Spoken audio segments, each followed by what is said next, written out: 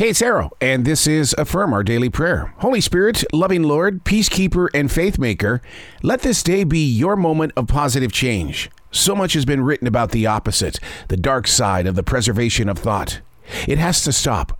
But Lord, it's through your strength that a choice must be made. To belong to your circle means our participation. The activation of a new path needs your word and wisdom, and it can't be planted only in our personal fields.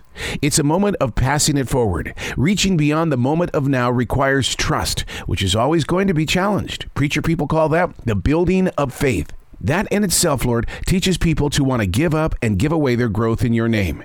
The tests feel endless, or so we're convinced. When I see the word test, I see it as a celebration of knowledge. Through you, Lord, there is love. With you, Lord, we are not lost, and we are not in fear. We are grateful for your everyday presence.